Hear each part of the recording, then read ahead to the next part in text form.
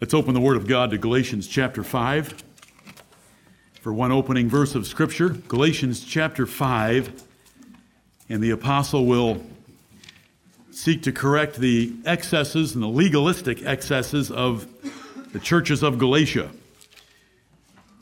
who had some false teachers come from Jerusalem that were seeking to add to the finished work of Christ with the works of the law of Moses, including circumcision. Galatians chapter 5 and verse 6. For in Jesus Christ neither circumcision availeth anything, nor uncircumcision, but faith which worketh by love. Amen. Right. So the apostle in this one verse tells them, these Gentiles that were being corrupted by false Jewish teachers out of Jerusalem, in the Lord Jesus Christ and his salvation that God arranged through him and his death on the cross, it doesn't matter whether you're circumcised or you're uncircumcised. What matters is the evidence of salvation, and that is faith which worketh by love.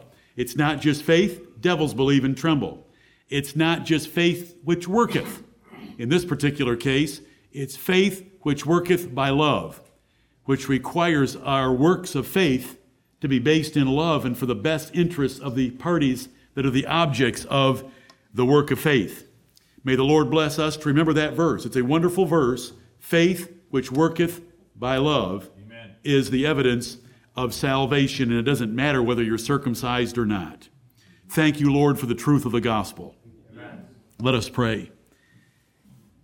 Father in heaven, all honor and glory belongs to Thee, and we thank Thee for the free gift of salvation by the finished work of Christ, which was costly to Thee, costly to Him, but free to us.